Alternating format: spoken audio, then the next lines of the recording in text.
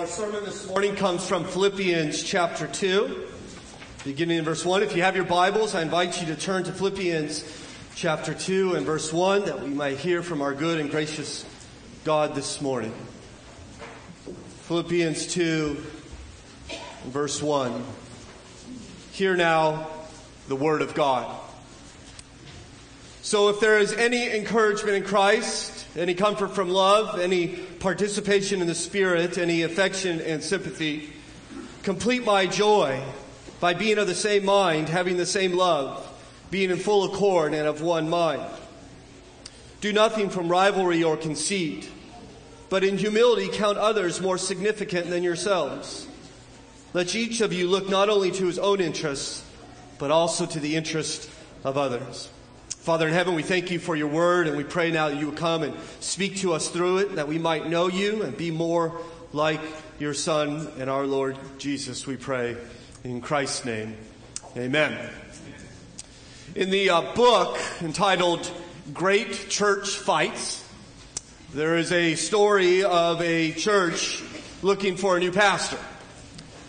In fact, the newspaper picked up the events that were taking place on one particular Sunday morning, and I quote from that newspaper article: "Yesterday, the two opposition groups both sent ministers to the pulpit. They both spoke simultaneously, each trying to shout above the other. They both called for invitation hymns, and the congregation sang too, each side by side trying to drown out the other. Then the groups began shouting at each other. Bibles were raised in anger. And then the Sunday morning service turned into bedlam." There's some chuckles out there. Perhaps the chuckles are out there because we can kind of understand how something like this would happen. This is not unbelievable to us. It probably ought to be, but it is not. Bedlam in the church service. Perhaps you heard the story of the man who was found on the deserted island, and his rescuers noticed he had erected a number of buildings, in which he said pointed out the first building was the home that he had built with his own two hands, and then he pointed to another building and he said, that building's the church where I worship. And they noticed a third building, and they asked, "What's that building?" And he said, "Oh, that's the church I used to worship at."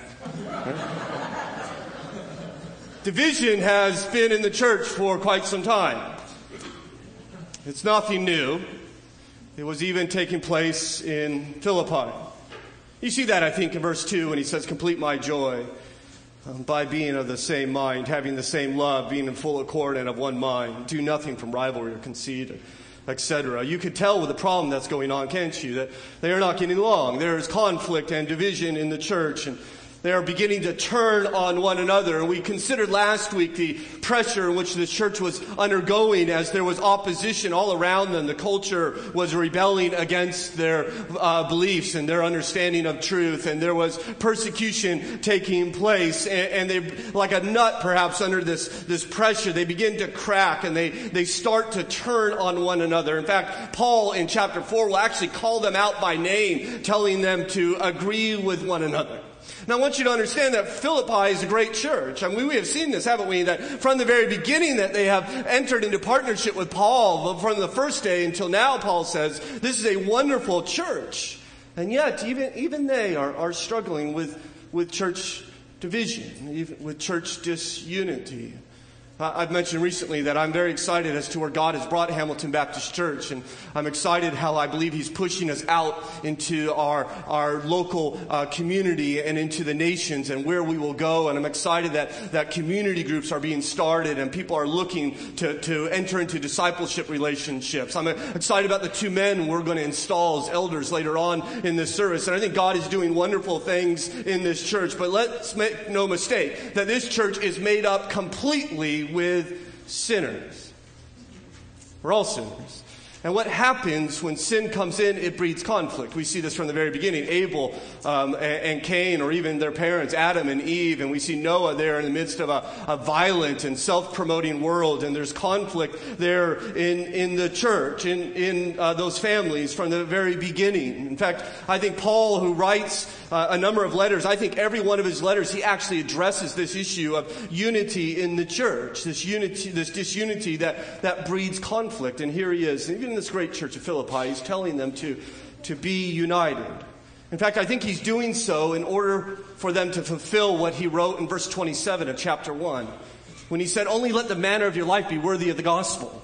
We considered that last week, what that looks like to the outside world. How do we live a life in such a way that shows a world that opposes us that we value the gospel above all things? And after he explained, this is how you do it with those outside. You stand firm and strive together and do not fear. He now turns his attention inside the church walls and say, okay, you want to live worthy of the gospel? That has something to do with how you live with one another, how you treat one another. The gospel ought to impact how you treat me and how I treat you.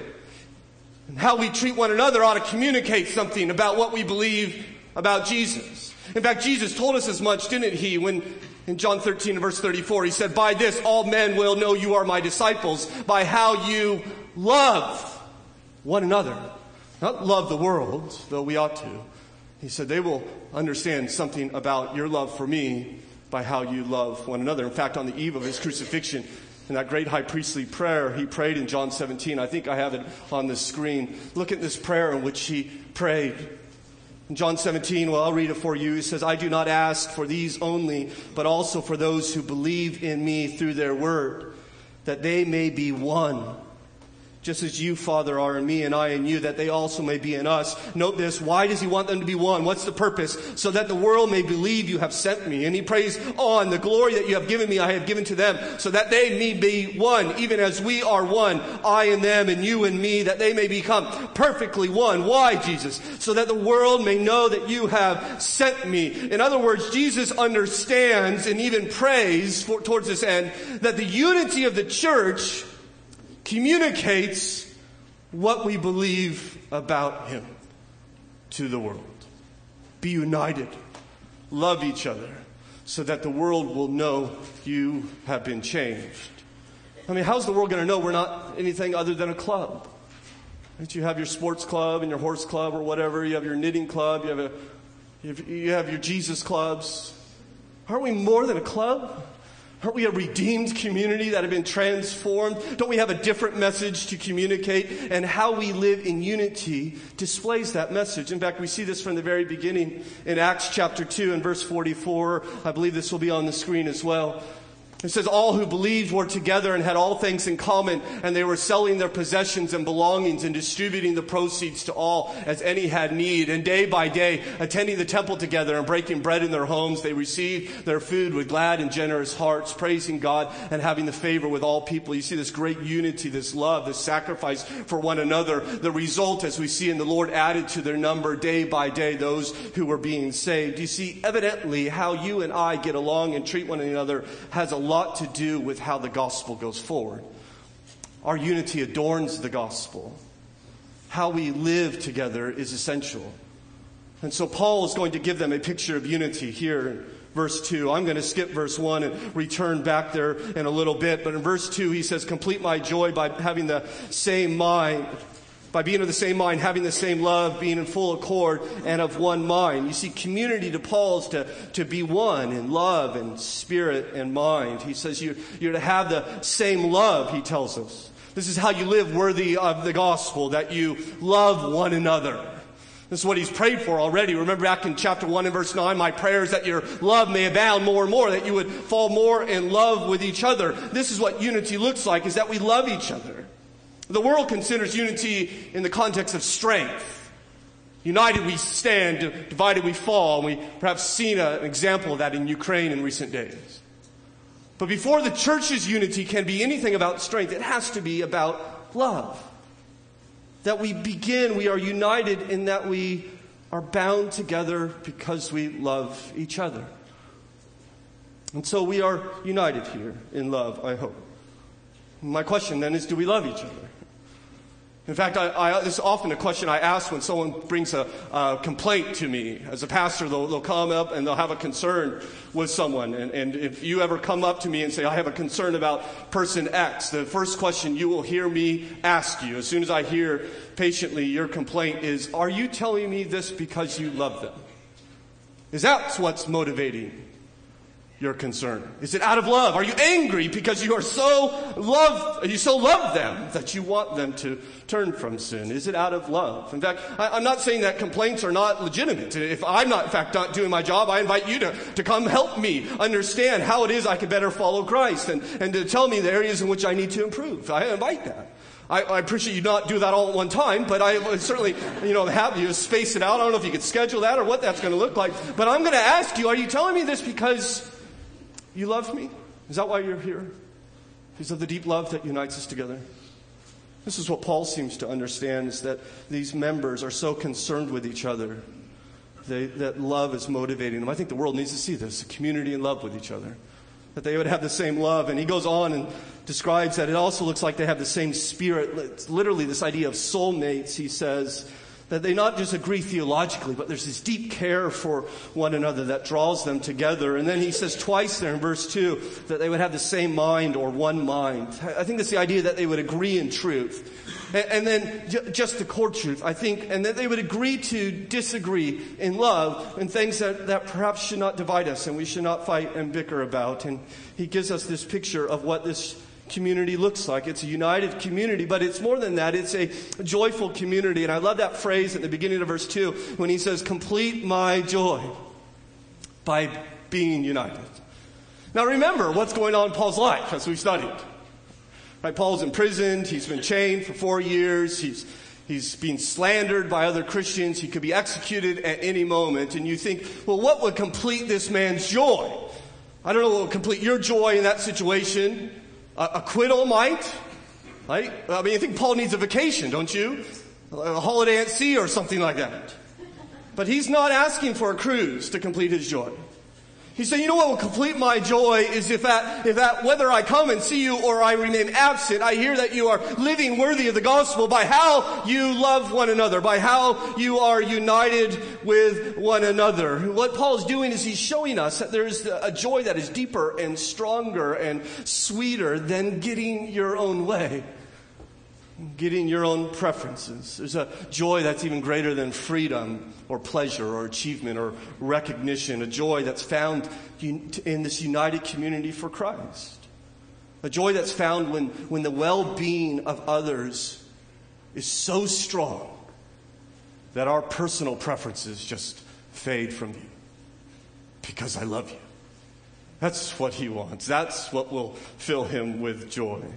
Where do you seek your joy? I wonder if you would list where you find your joy, if even it would make your list, a united community living for the gospel of Christ. Paul says that will complete my joy. It challenges us, I think, where we look for joy, but it also challenges us that as we see, we're actually able to give joy. Do you notice that? Paul is saying, you Philippians, by your actions, will complete my joy. And so the way that they live is actually going to supply joy to another or take it away. That's fascinating to me. Especially in light of the fact that in a little while we're going to install 2 elders. And I think, well, Paul is kind of a pastor of this church, and there might be a word here for church members and for us who serve as elders and pastors in this church. I would encourage you, members of this church, do you realize that you have the ability to give joy to those who shepherd you? You have the ability to fill them with delight. I wonder if you ever considered that. That's what it seems the apostle is saying. And those who serve in this capacity as elders.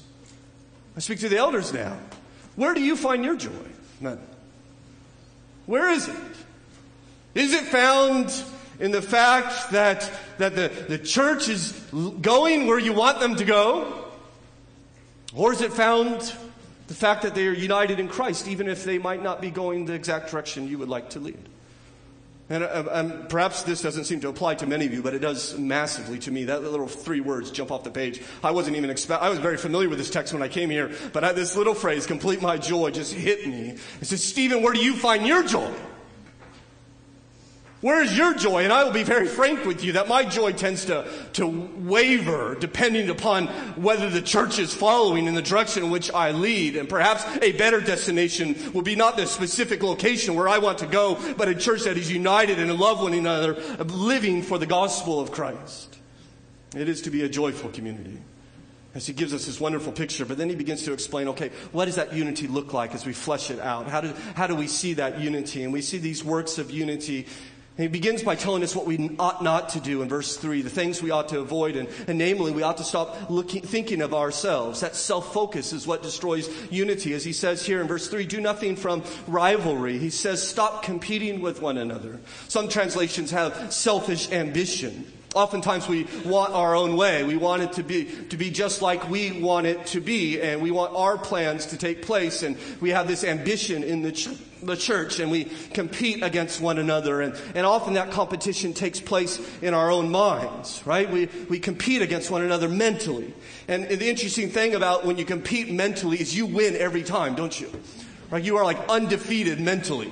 As you compare yourself with other people, you have victory every single time. And we do this. We constantly compare ourselves with others. So this kind of seems like our default mode. This is why it's so easy to find flaws in other people. Just find their weak spots. And we think, I can't believe he sings so loud. Does he know what he sounds like? Or, I can't believe she made that dish again. Does she know what that tastes like? Or I can't believe his children behave that way. Or did you hear how he spoke to his wife? Or did you see him raise his hands during worship? What a weirdo. Or did you see him not raise his hands in worship? He must not love Jesus. And right, we constantly are evaluating one another. And if we ever actually verbalize it, we'll see how foolish we sound. But often we don't. It just stays in our mind where we keep winning these competitions. I wonder if you've ever tried to go a day without evaluating anyone. Like, there should be no evaluation whatsoever. I'm going to fight it. Or maybe even better, go a day and you lose every mental competition. Have you tried that? Where you're going to take a dive, right? You're not even going to fight. You see something wrong with someone, you immediately look for something better in them than in you. You begin to elevate them and put yourself down, and you stop this silly competition that's in all of us. And it does not take long. Sometimes just a first glance, we're able to find something wrong with someone, and you think in your mind, I'm better. And you want, not only do you want to think that you're better than other people, you want them to recognize that, because he says you need to stop seeking praise as well. As we read on in verse 3, do nothing from rivalry or conceit. I like the King James here that says vain glory. Do not seek glory that is vain. The idea is, I think I'm great, and I want you to think I'm great as well. And so I want you to praise me. I want recognition. I want my reputation to soar. I want glory. That's what I want. I want glory, even though it might be vain. The word glory actually means weight. And what we're thinking is, I want weight. Right? Not that you want more weight, but you want significance, right? And you want people to recognize your significance. This is why I struggle. I've confessed this with you. I struggle. I have this absurd tendency to care more about what you think about my sermon than what God does. And I'm constantly fighting against that and praying through that, because we seek our own glory. We have this selfish ambition and this vain glory, and they destroy unity in the church. The brother of Jesus, James, would write, for where jealousy and selfish ambition exist, there will be disorder in every vile practice. He goes on and says, stop being proud, as we read on in verse 3, saying, but in humility.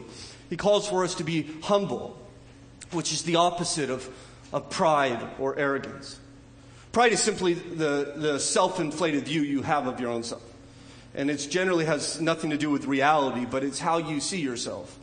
And typically what happens is we pick areas in our lives that are important to us, and we inflate our self-understanding of that. Maybe our looks, or our intelligence, or our cooking, or our parenting, or our preaching ability, and we think we're better than we actually are. And then when people come and correct us, we have a great deal of difficulty with that. We defend that image like a cornered animal. This is why we struggle with correction.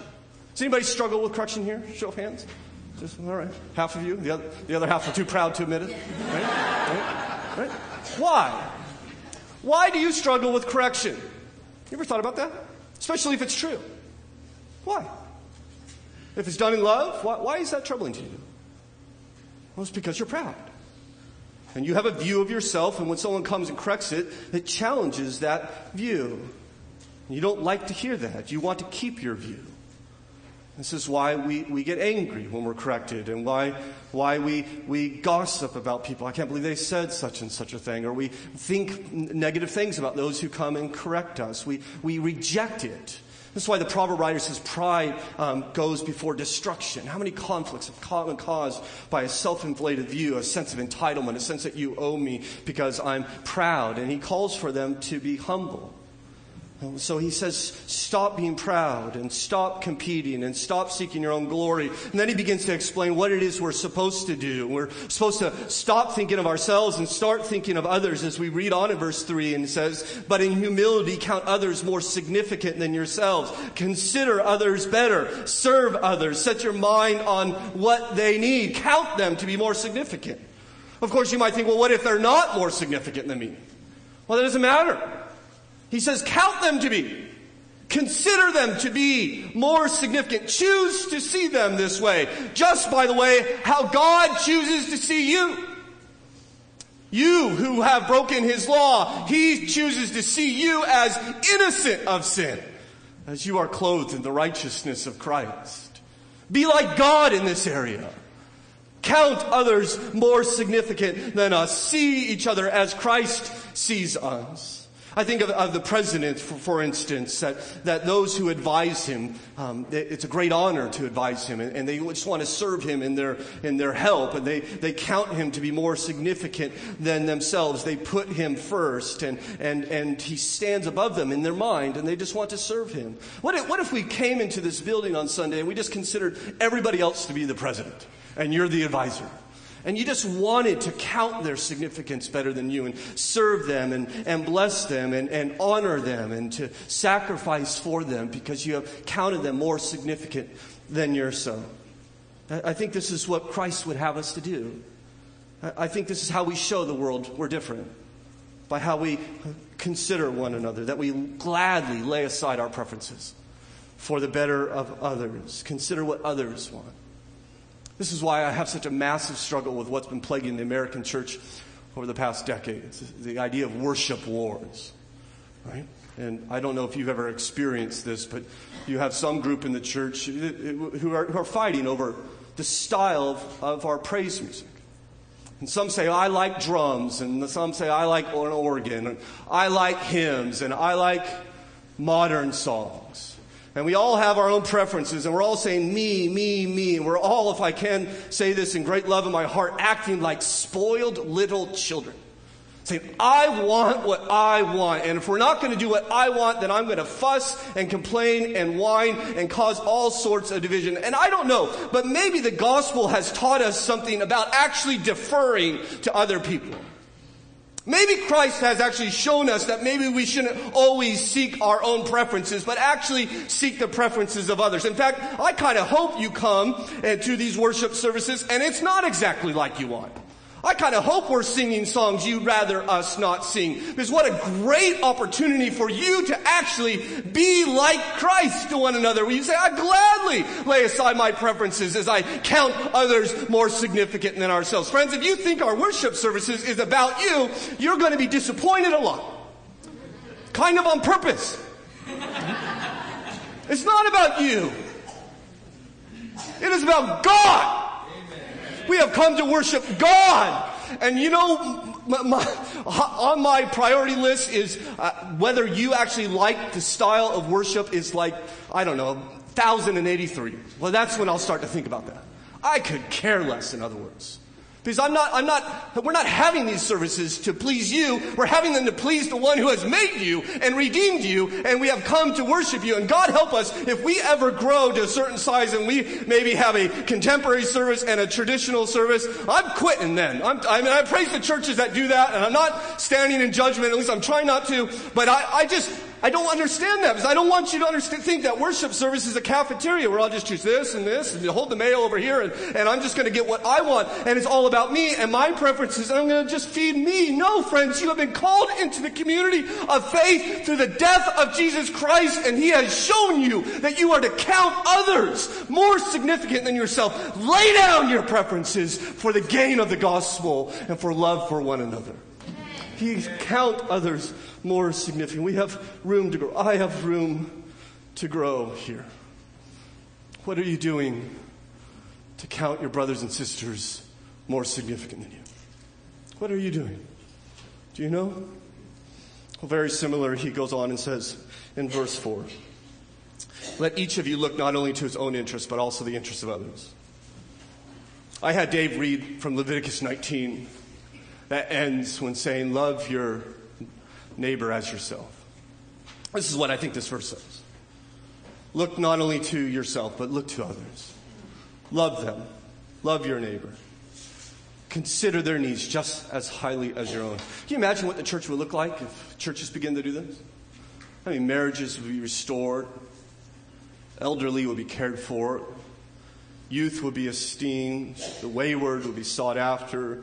Bickering would end. We just give ourselves for one another. In fact, Paul will give us examples here in chapter 2 of what this looks like. And by the way, I commend this once again to those who serve as elders and pastors in this church, because all three of these men have a role like this. And you notice how that they understand the unity in the church. For instance, consider Paul in chapter 2 and verse 17. He says, even if I'm poured out as a drink offering upon the sacrificial offering of your faith, I am glad and rejoice with you all. Paul says, I'm willing to pour out my life for you.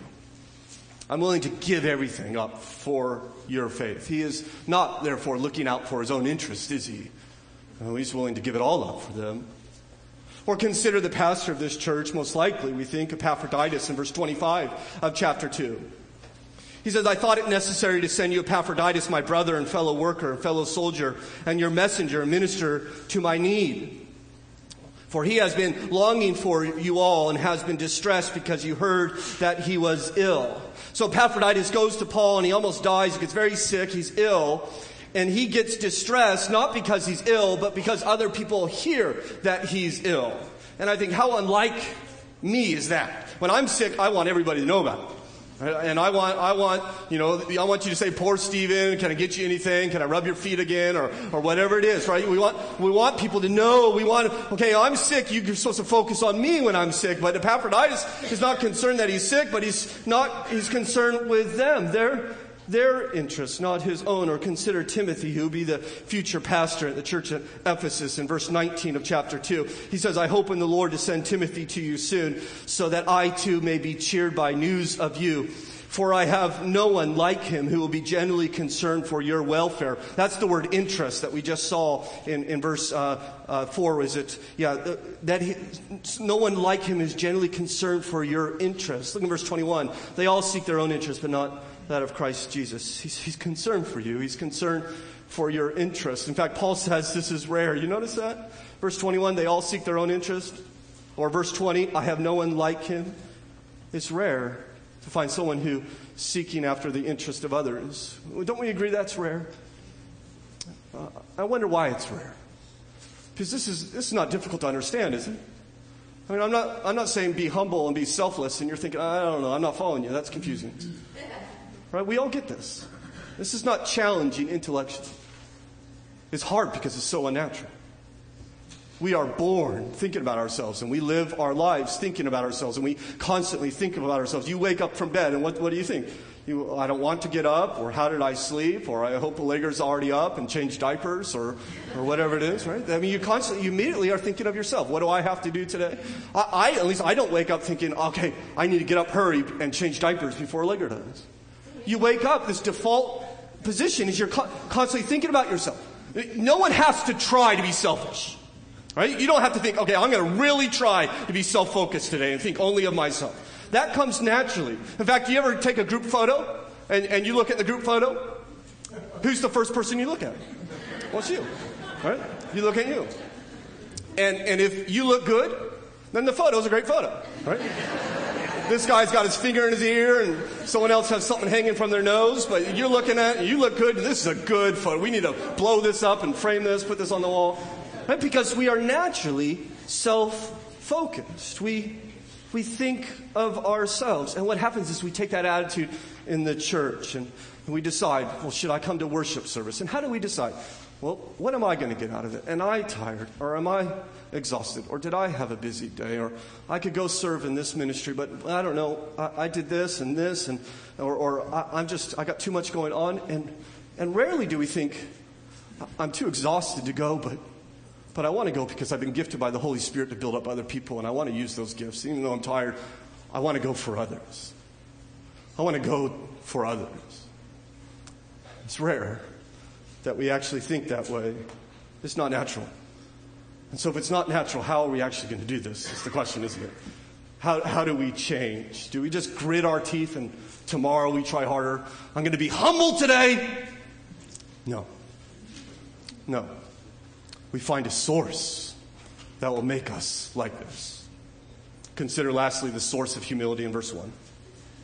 So if there is any encouragement in Christ, any comfort from love, any participation in the Spirit, any affection and sympathy, complete my joy by being of the same mind, having the same love. See, Paul doesn't begin here by saying, be united. He doesn't say, stop it. Cut that out like a parent might. Right? Behave yourself. It's not what he's saying to this church. Instead, he begins by appealing for unity by rehearsing what the gospel has brought them. You see that in verse 1? He asks these 4 rhetorical questions, inviting them to reflect on what Jesus had brought them. And that the more they understand the gospel and the more they cherish what Christ has done, the more their hearts will be changed. That they will become overwhelmed with grace and the wonder of the selfless love of their Creator and of their Redeemer. And soon their natural bent will be replaced with, what do I deserve, to what I can give, because I already received everything I need. So he begins here with the gospel. He wants to fill them with joy with the gospel so that they begin to think less of themselves, that this fades away. He begins by saying, do you have any encouragement in Christ? We should not by this point be surprised he starts with Christ. Because apart from Christ, you and I were going to try to accumulate everything and live for ourselves and seek after ourselves. But in Christ, we have everything. In Christ, we are now free to serve others because I don't need anything because I have Jesus. I don't need to watch out for myself and meet my own needs. I'm free to give myself away and to love and to think less of myself because Christ is looking out for me.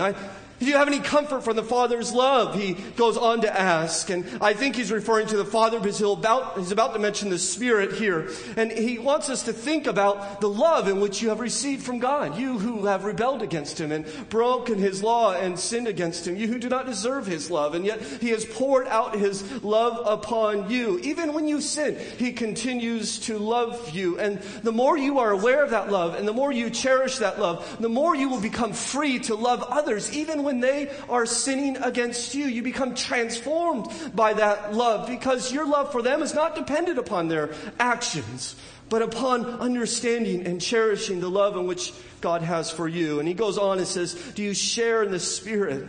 You realize the Spirit of God resides in you, but He also resides in every one of your brothers and sisters. The same Spirit of God lives in me, lives in you. Therefore, how can I consider you my rival? How can I compete against you? You have the Spirit of God within you, and He is in me, uniting us together. Do you have any affection and sympathy? He says, God's affection is upon you. The Creator of the universe has poured out affection on you. Are you therefore not free from trying to win the praise and approval of other people? He says, look at the gospel. Perhaps you're here this morning, you're not a Christian. We're excited that you're here with us this morning. You're welcome anytime. But I wonder if you were able to ask the Creator for something, what would you ask of Him? I wonder what you would request from the Almighty. Maybe it'd be better health or help with your financial situation. Maybe it would be peace at home or maybe peace in the world. Maybe it'd be just one perfect day, right? Everything goes right. Maybe it wouldn't snow tomorrow. Right? What would you ask of Him? All those things are good, I think. There's nothing wrong with those requests. But I want you to understand that what God actually offers you today is something infinitely better than all those things. You who deserve to be God's enemy, He will offer you encouragement in Christ. You who deserve His wrath, He will offer you love through the gospel. You who deserve to be excluded from God, He will place His Spirit in your life. You who deserve judgment, He will offer affection, sympathy, and mercy. Maybe the problem is not that you're asking God for too much. Maybe you're asking Him for too little. And He will establish your eternity forever. If you will simply confess with your mouth that Jesus is Lord and believe in your heart that God raised Him from the dead, the Bible says you will be saved. You see, in the gospel, He doesn't give us what we deserve. He gives us Christ. And Christian, you have Christ. And here Paul is holding out the gospel to you. And it's like in verse 1, it says, dazzling gem. And he asks you to gaze upon it as he turns it. And he says, Christian, do you see the encouragement you have through Christ? And we all answer, yes. And then he says, do you see the comfort that you have from the Father's love? And we answer, yes. And he says, well, look here, do you see that the Spirit is within all of us? And we answer, yes. And he turns it one more time and says, do you see that God's affection is upon you? And we answer, yes. The question is, do these truths change you? Are you changed by them? Can you say, ambition, who cares? I have the encouragement of Christ. Glory for me? No. Glory to Him. Pride, how can I be proud in face of what Christ has done to redeem me? And what happens, though it's unnatural to us, Christ begins to lay hold of us, and our desire for self-preservation begins to fade away, and we begin to want to put other people first in light of what we have already received in the gospel. And when we do, we actually become like Christ, as you see in verse 5. Have this mind among yourself, which is yours in Christ Jesus. This is what Christ is like. What is He like? Verse 6, who though He was in the form of God, did not count equality with God a thing to be grasped or seized, but made Himself nothing, he says. Taking on the form of a servant, He served us, being born in the likeness of man, and being found in human form, He humbled Himself by becoming obedient to death, even death on the cross. You see how Christ has counted you more significant than even Himself. Do you see how He has looked out for your interests and not His own? This is where humility comes from. When you become overwhelmed by grace, that Christians ought to be stunned into lowliness because of the gospel. This is why I keep talking about Jesus. I think we just need to exalt Jesus. I want you to rejoice and delight in Jesus, and that you would find what He has given to you through His death and resurrection more precious than anything, and you will be free to let go of all these other things that you and I seek after.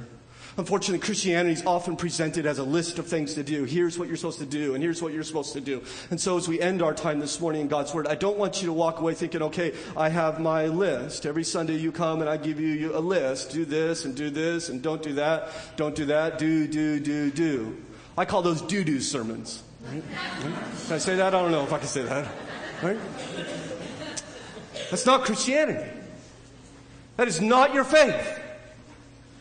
You do not act differently by trying harder. You act differently by being changed. You need to be changed, and I need to be changed. We don't do different things simply because we try. That just makes you a Pharisee. We change in Christianity by becoming a different person through the gospel, by cherishing the gospel. So I end by saying, do not seek unity. Seek Jesus. Seek the gospel. Wake up tomorrow morning with a smile on your face saying, I, a sinner, have received grace today. And when trouble comes upon you, traffic or difficulty at work, you think, I am God's son or God's daughter. And you come home and there's stress. You think, I will live forever in a kingdom prepared for me by my Savior. Let the gospel flow through your mind that it might make you a different person. Father in heaven, we thank you for the gospel. We want to live worthy of the gospel.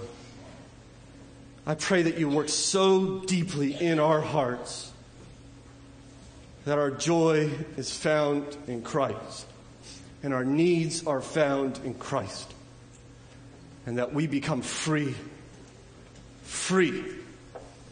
to count others more significant than ourselves as we endeavor to live a life worthy of the gospel. In Jesus' name we pray. And all God's people said, Amen.